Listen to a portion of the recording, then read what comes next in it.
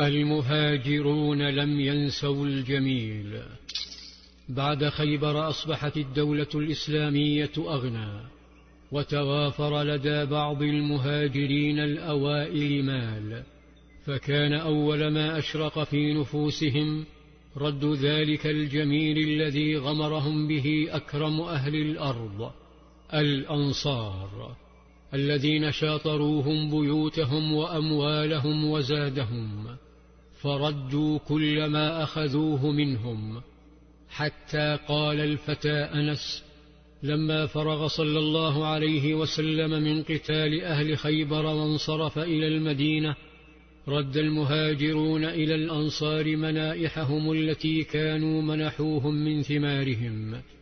كانت نساء الأنصار ينافسن رجالهم سخاء، فهذه أم أنس تمنح قائد الدولة صلى الله عليه وسلم عددا من النخيل، فإذا به يمنحها لامرأة من شعبه، هي أم أيمن. وبعد خيبر عادت النخلات لأم سليم، حيث يقول ابنها أنس: رد رسول الله صلى الله عليه وسلم إلى أمي عذاقها، وأعطى أم أيمن مكانهن من حائطه. اتسعت مساحة الدولة الإسلامية لتشمل المدينة وخيبر وما بينهما، وزادت كمية الطعام قليلا، حتى قالت زوجة القائد صلى الله عليه وسلم لما فتحت خيبر: قلنا الآن نشبع من التمر. قالت: قلنا، ولم تقل شبعنا. وكما أن الدولة أصبحت أغنى وأكبر، فهي أيضا أصبحت أقوى، وأعداؤها أضعف، فيهود قد قلمت أظفارهم، وقريش قد حيدت بمعاهدة الحديبية، مما جعل بقية الوثنيين في منطقة انعدام وزن، لأنهم كانوا نسخا مقلدة لقريش، مجرد صدى لأكاذيب طواغيتها وطواغيت يهود. استخفوهم فشاركوهم القتال والحصار على مدى 7 سنوات دون مبرر. ورطتهم قريش ثم تركتهم في وضع لا يحسدون عليه.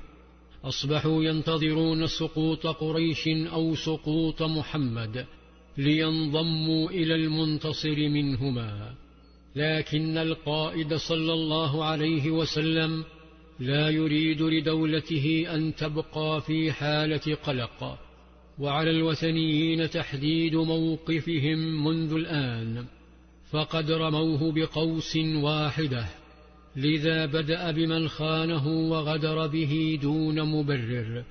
بدأ بالقوم المجرمين الذين أكرمهم صلى الله عليه وسلم وداواهم، فلما شفوا فقأوا أعين الرجل المكلف بتمريضهم وإطعامهم وإكرامهم وقتلوه، وسرقوا إبل الدولة المخصصة للفقراء. لم يهاجمهم صلى الله عليه وسلم ولم يفجأهم، وهو قادر وهم يستحقون، لكنه بعث لهم وبعث لغيرهم رسالة تحمل الكثير من الأمن والسلام والمصالحة.